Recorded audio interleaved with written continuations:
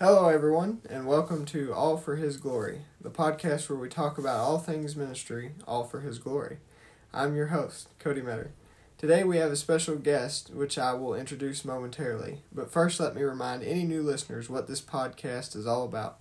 Ministry leaders have to deal with a lot, and there are many things that distract ministry leaders from their work.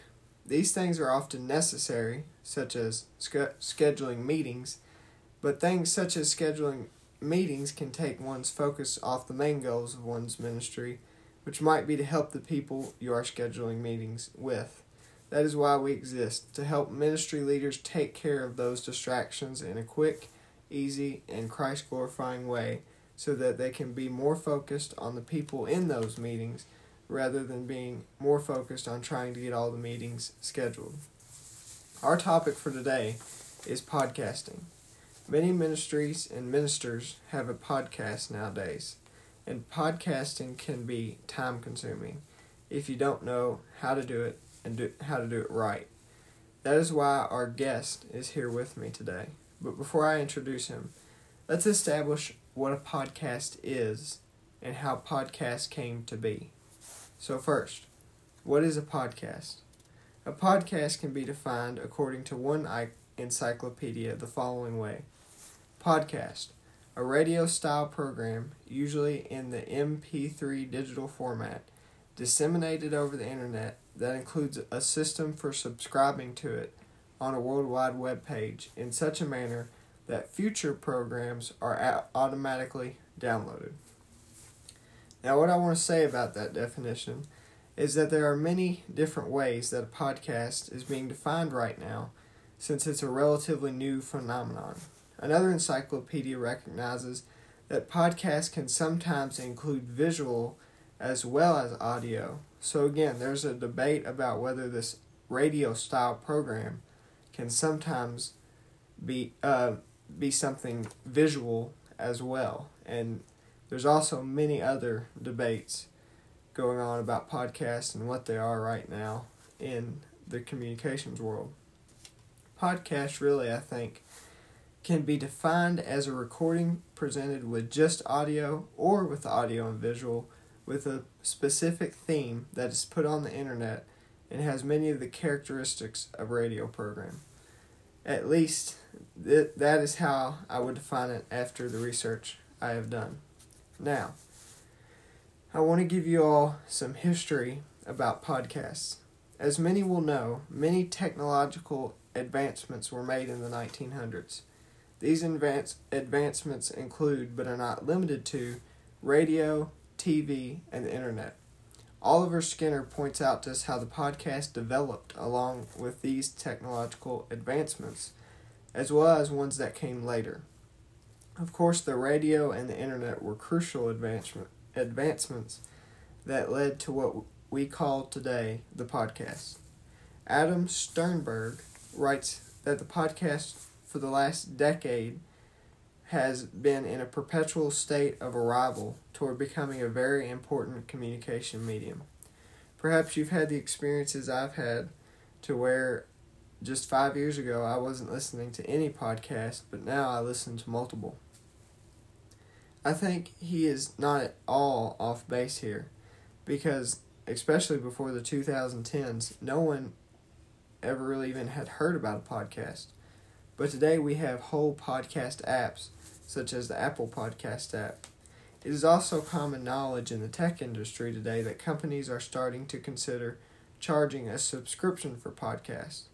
So podcasts are something that I believe are still relatively early in their development. It will be fun to see where they are even 10 years from now. Now that we have established what a podcast is and how they are developing into an important communication medium, I want to introduce our special guest so we can talk about how to use podcasts for the glory of God. My guest today is actually my brother. His name is Austin Metter. Austin serves in the music ministry of our church and knows a good deal about technology, audiovisual stuff, and music. So while Austin doesn't have his own podcast, he does know pretty much everything you would need to know to start a podcast, which is why I have decided him on today. Another thing that I think gives him credibility is that he records his own music amateurly for the moment, but perhaps professionally not too long from now. Anyways, Austin, thank you for being here with us today. No problem at all. I'm glad to be here. Well, Austin, let's get right to it.